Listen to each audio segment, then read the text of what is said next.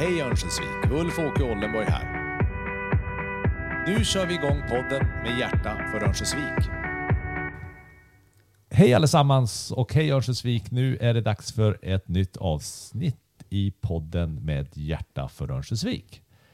Och jag har lyckats få 2 fantastiska gäster till studion idag. 2 personer som jag har haft förmånen att jobba med faktiskt lite nu och då i min roll som fritidspolitiker. Och jag är som sagt väldigt glad att ha er här. Välkomna och ni ska få presentera er själv. Ja, Åsa Elving, ordförande för Lärarnas riksförbund. Johanna Holmström, ordförande för Lärarförbundet.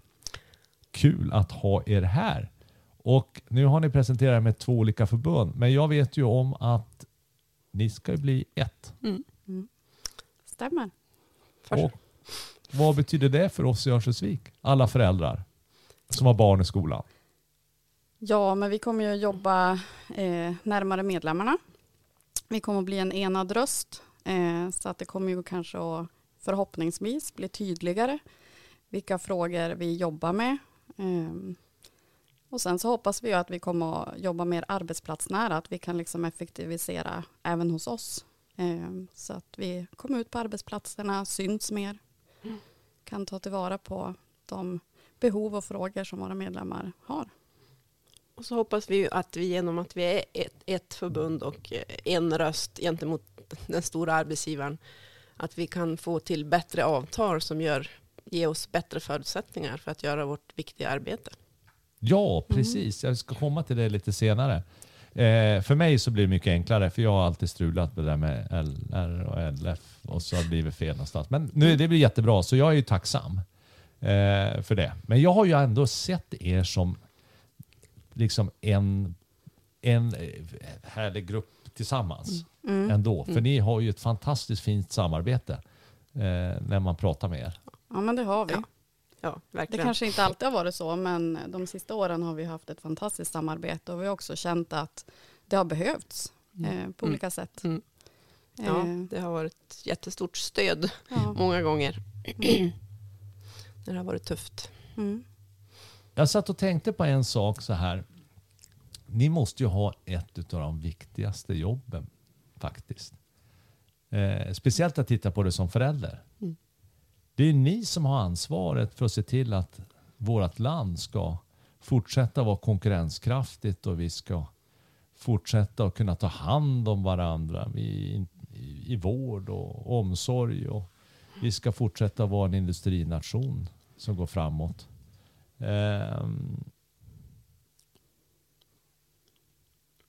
Är inte det ett häftigt ansvar? Jo, det är det verkligen. Men vi känner väl ofta att vi inte riktigt får göra det vi skulle önska att vi fick göra lite mer. Det vill säga bedriva vårt huvuduppdrag i undervisning. Men hur ska man göra för att man ska nå dit? För det borde ju vara självklart.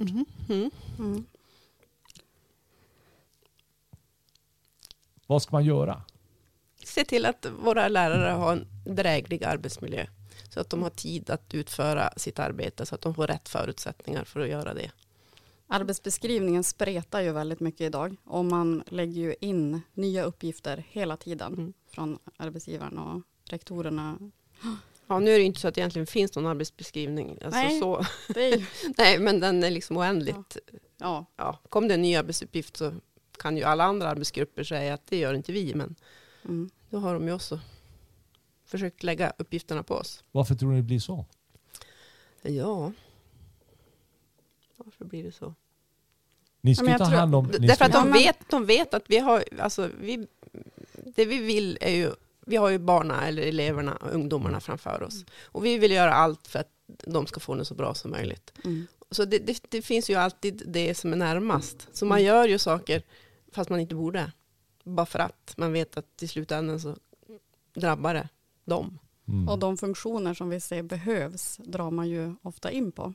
Eller drar ner på annan personal. Som skulle avlasta jättemycket.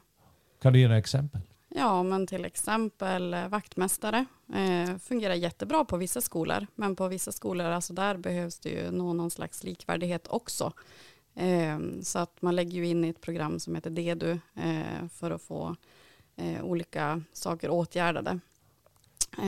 Och där man har liksom vaktmästare nära och där man har drivna vaktmästare som också har ett samarbete med lärarna och rektorerna, ja men då fungerar det jättebra. Och då minskar ju den här DDO-listan där lärarna anmäler olika saker. Men sen finns det ju många skolor där det inte fungerar. Och vaktmästaren har ett jättestort uppdrag idag. Ja. På min tid så tyckte jag att vaktmästaren, det var ju en viktig del av skolan. Det var oftast en person som kände eleverna jättebra och fixade allt möjligt. Men alltså, en komplikation i det här, det är ju att både städ, vaktmästare, måltidspersonal tillhör ju en annan förvaltning. Det vill säga de har ju andra chefer. Så en rektor på en skola har ju liksom inte de som jobbar på skolan som underställda. De kan ju bara så att säga beordra lärarna. Det är kanske också en orsak till att vi får en massa uppgifter som vi inte borde få. Det är en lång väg liksom, till de funktioner som vi ser behövs. Jag ser att det har hänt mycket sedan jag gick i skolan. Det kan jag lugnt säga. Men nu när vi sitter och pratar om det här, om ni skulle, jag brukar alltid säga så här, ibland får man önska lite saker. Och det är ju lite intressant för mig i och med att jag nu är engagerad lite grann i skolfrågor. Och jag brukar säga det, i första hand så är det därför att jag är förälder, för jag har en grabb som går i skolan. Då är man ju intresserad. Och jag ser ju i och med att ni spenderar ju faktiskt många gånger mer tid som lärare med min son än vad jag spenderar med min son. För han springer iväg på fritidsaktiviteter och sedan också, så där försvinner ju föräldratiden om man säger. Va? Så man ses vid middagen kanske och så blir det senare på kvällen. Många gånger. Så ser veckan ut.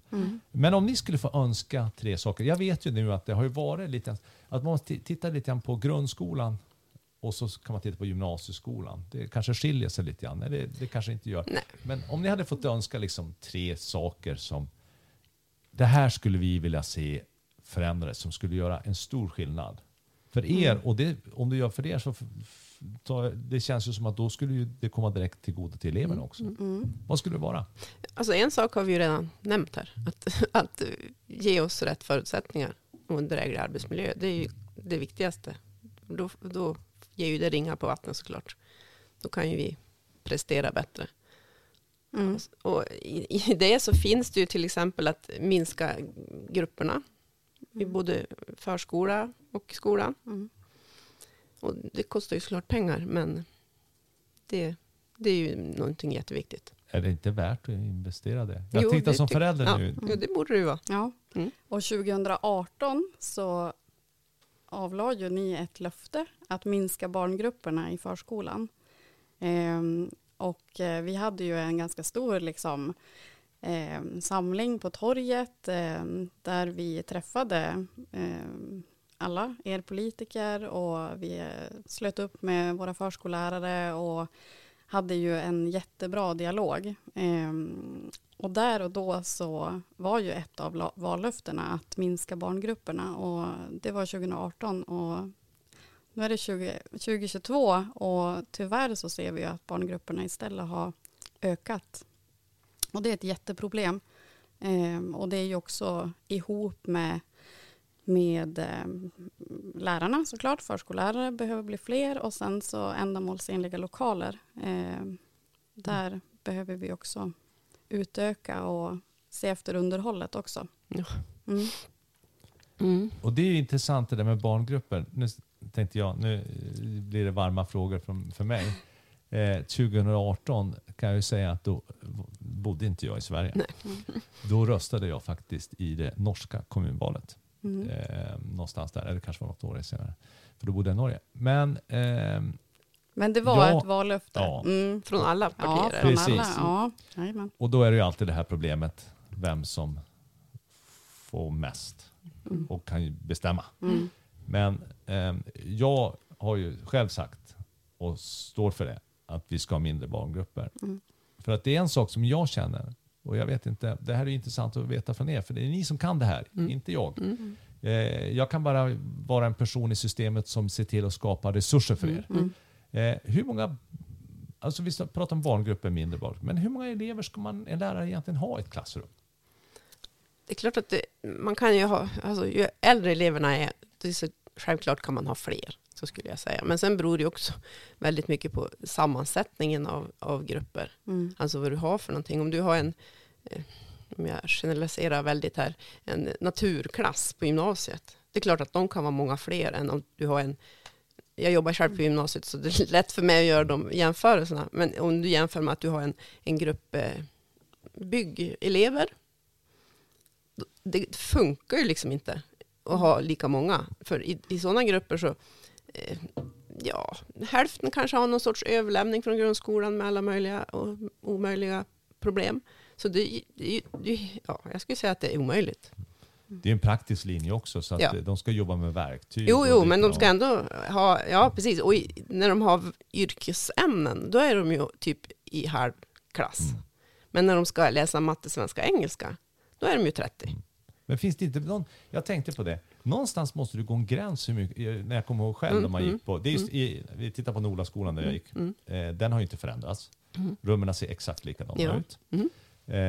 Man har gjort lite fler rum för lärarna. Det är vad som har hänt, vad jag såg. De hade varit där och på utvecklingssamtal med grabben. Men hur många elever kan man trycka in egentligen i ett klassrum? Ja, men det är ju också utifrån hur rummet och lokalen är anpassad, tänker jag. Alltså om man har 2 lärarsystem till exempel, eller om man sitter liksom, alltså det är ju både själva utformningen av rummet, alltså hur mycket luft, alltså rent säkerhetsmässigt kan man rymmas i ett rum. Det känns inte som att man tänker på det idag, utan idag klämmer man in så många som får plats. Rent fysiskt. Så att, och det är ju också ett jättestort problem, för att en fråga som toppar vår önskelista är ju just arbetsmiljön, både för oss lärare men också för eleverna. Och det här är ju så starkt kopplat till den här frågan som vi pratar om nu. Alltså just ändamålsenliga lokaler, att det finns liksom tillräckligt med luft, att man inte ska behöva öppna fönstren för att ventilationen inte är tillräcklig. Det är ju en fråga som vi har drivit i flera år och där vi på många skolor saknar en bra ventilation. På de flesta. På de flesta skolor, ja. Och sen så beror det ju på alltså just vad man har för resurser också. Alltså lärarna pratar jag om, hur många lärare man kan. Alltså har vi 2 lärarsystem eller är man själv ensam? Ser också lite olika ut faktiskt. Och utifrån min erfarenhet som gymnasielärare i jättemånga år så skulle jag säga att ha en grupp mellan 20 och 25, det är faktiskt ganska lämpligt. Men det får inte vara liksom 10-15 är för få.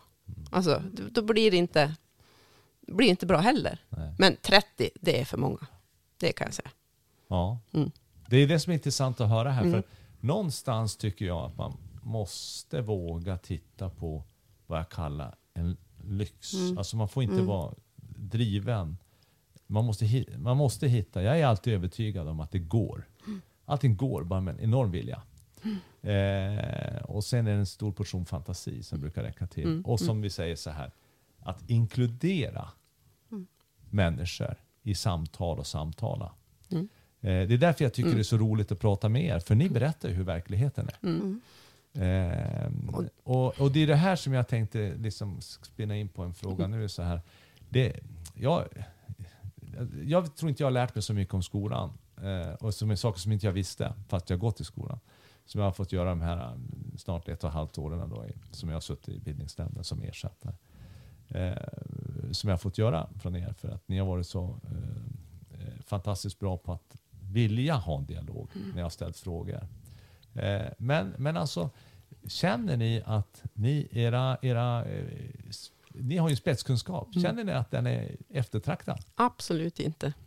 Det är ju en av våra önskningar här också. Det är att man faktiskt lyssnar på oss. Både politikerna och tjänstemännen. De är ju i någon sorts symbios. Ja, det är ja, men ni som politiker borde kunna lita på att tjänstemännen tar fram rätt underlag för att när ni innan beslut till exempel. Och det känner vi ju inte att de gör. Och sen känner vi ju inte att det är någon som tar något ansvar för de beslut som faktiskt tas och som blir tokigt. Och vi har ju ett samverkansavtal i Örnsköldsvik som vi faktiskt också sa upp 2019. Ja, mellan 18 och 19 va? Ja, det var, 2018. ja, precis. Det var vid årsskiftet. Och det var ju inte på grund av att vi var missnöjda med innehållet. Visst, det behövde liksom kanske moderniseras lite grann och förändras lite eftersom att det var lite föråldrat så. Men det handlade ju inte om det, utan sakfrågan för oss handlade ju om att vi faktiskt inte samverkade på det sätt som avtalet säger. Och vår förhoppning då var ju att det skulle bli bättre. Och vi hade en jättebra dialog med arbetsgivaren. Vi hade åtskilliga möten skulle jag säga. Där vi pratade och reviderade det här avtalet, behöll många delar, men ja, som sagt förnyade och förändrade lite grann. Men det har ju inte blivit bättre. Vi har ju fortfarande nu ett samverkansavtal som vi ska följa, men många av de frågor där facken ska samverka tillsammans med arbetsgivaren, det görs inte på det sätt som det borde, som samverkansavtalet säger. Så att ja, det är lite synd. Så att det är väl där vi känner att vi skulle behöva bli starkare. Men det här är ju, ni är en enorm resurs. Jag menar, nu talar jag bara om, jag brukar gå tillbaka till mig själv.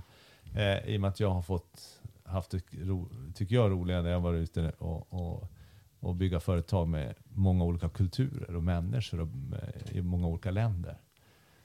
Så har jag ju sett det som en resurs.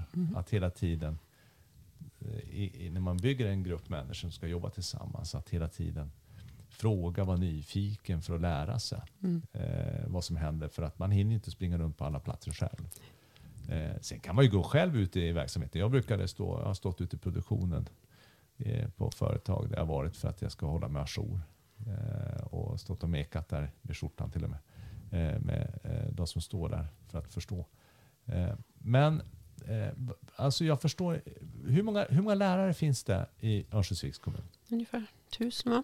Ja, 1200 kanske. Ja. Det var fler än vad jag trodde. Att jag hade gissat på 800 kanske, 900. Men ja, det var inte så långt ifrån. Jag var på rätt sida, tack och lov. På något sätt. Men då tycker jag ju att det är ju en enorm resurs. Och lyssna på alla er. Men har ni något konkret förslag hur det ska bli bättre? Jag har ett konkret förslag. Men ni ska få komma om ni har någonting. För det kanske är bättre. Det är därför jag väntar. Ja, vad hade vi? Konkreta, ja men det är väl att de lyssnar på oss helt enkelt. Men ja, så enkelt det är ju inte det. Det försöker vi ju få till hela tiden. Men vi tycker väl nästan att det är lite tvärtom. Att de absolut inte lyssnar på oss utan att vi är någon sorts paria. Ja, vet du vad jag tycker? Det är så busenkelt så det är inte sant. Jag tycker bara varje gång jag har suttit på våra nämndsmöten så tycker jag man ska vända sina huvuden till er och säga, vad tycker ni? Ja, precis. Visst. Det är så enkelt. Och man behöver inte göra så mycket svårare. Nej. Och sen beroende på era svar kan man ta beslut sedan på om man ska gå vidare och göra någonting. För det kan ju vara saker som man inte vet om. Så det finns väldigt enkla drag att göra. Ja, har du alldeles rätt i. Hur man kan förbättra. Och det är ju det som vi också eftersträvar vid varje möte. Att liksom hålla en god dialog och att, jag menar, vi vill ju samma sak. Men det blir ju väldigt ofta liksom de här hetska diskussionerna och det är ju otroligt tråkigt för det blir ju inga vinnare i det. Så att sen har vi liksom många grupper och vi samverkar om mycket men besluten det är väl det som vi kan ifrågasätta. Precis, jag säger så här, man kan inte vara överens om allt alltid. Nej. Men man kan få ett beslut även om man inte är överens om allt alltid. Precis. Att accepteras och man kan göra det bästa genom att prata med varandra och lyssna på varandra. Eller hur? Kommunikation är så otroligt viktigt. Men exkluderar man det, då blir det ju svårt på en gång. Så jag hoppas ju att jag ska få möjligheten, utan att säga för mycket. Men jag hade tyckt det hade varit jättekul att få samarbeta med er i framtiden. På en bättre, eller på ett mer, ska man säga, inflytelserikt sätt. Eller vad man ska säga. Där jag kan påverka ännu mer. För nu tycker jag att nu har jag lärt mig lite grann. Och jag ser vilken resurs ni är. Och det tror jag är den enklaste saken. Lyssna. Så blir saker så mycket bättre. Och förståelsen blir så mycket bättre om man tycker olika. Ja, precis. Ja, men precis. Så att det är ju en grej som jag också skulle vilja understryka där. Men nu vankas det ju, eller det är ju sommarlov redan. Jag hade gärna varit skolgrabb igen och fått springa ut nu när det ska bli varmt här, 23 grader en hel vecka. Jag lever ju med den där gamla fina tiden när man gick ut på skolavslutningen på kyrktrappan oftast när man gick i plugget. Så vinkade man hej då till sina lärare och alla gick på sommarlov. Får ni göra det idag också? Nej, så är det ju inte nu för tiden. Det är ju mer reglerat än så. Lärare har ju ferietjänster, vilket innebär kortfattat att de jobbar en vecka längre än eleverna på sommaren och så börjar vi en vecka tidigare på hösten. Okay. Och så har vi liksom lov, sportlov, jullov, påsklov. Men då har vi också förtroendearbetstid som vi då får förfoga över själv. Det vi, som namnet antyder, att vi har ett förtroende från våra arbetsgivare att utföra vissa arbetsuppgifter var och när vi vill. Okay. Så att det betyder ju att vi är ju inte riktigt lediga alla helger och alla söndagar och alla kvällar. Nej, det där känner jag till för min mamma var lärare. Ja. Så jag vet precis hur mycket tid hon la ner.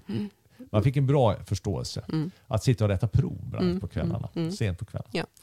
Men sen har vi grupper också som är anställda på semesteranställningsavtal. Alltså så att man har semestertjänst. Så att det beror på vilken verksamhet du jobbar. Har vi någon sommarskola nu? Ja, grundskolan har sommarskola just nu.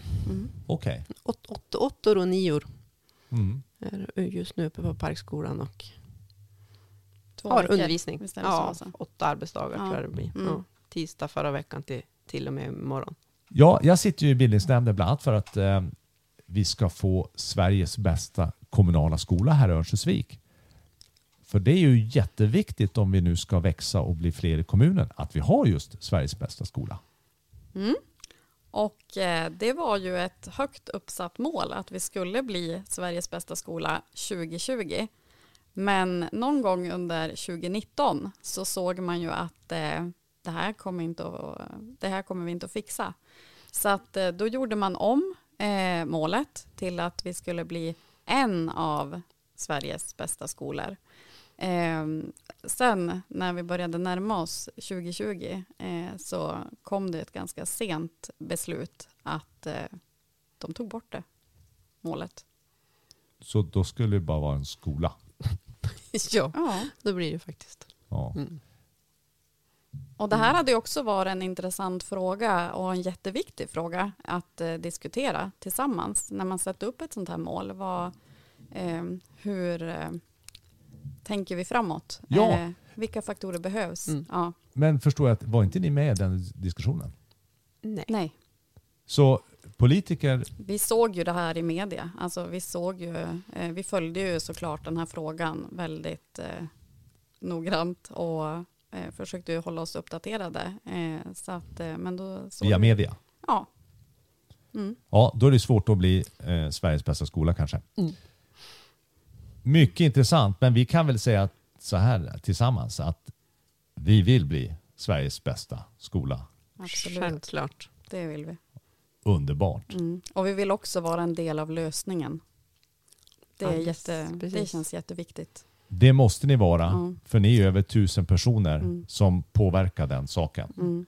Så det är en självklarhet tycker jag. Och det ska bli en självklarhet, för det är inte en självklarhet som vi hör. Nej. Jag säger 1000 tack till er. Jag uppskattar att ni kom hit, för mig var det viktigt att få bjuda in er hit. Nu när jag tänkte att jag har startat den här podden. Ni blir program nummer 3. Och vi är ju väldigt tacksamma att det är någon som vill lyssna på oss. Ja. Ni inte bara delar med er kunskap till våra barn och ungdomar i den här kommunen. Ni besitter mycket kunskap hur vi kan göra skolan så mycket bättre. Så är det. 1000 tack. Tack. Tack och trevlig sommar på er. Ja, detsamma.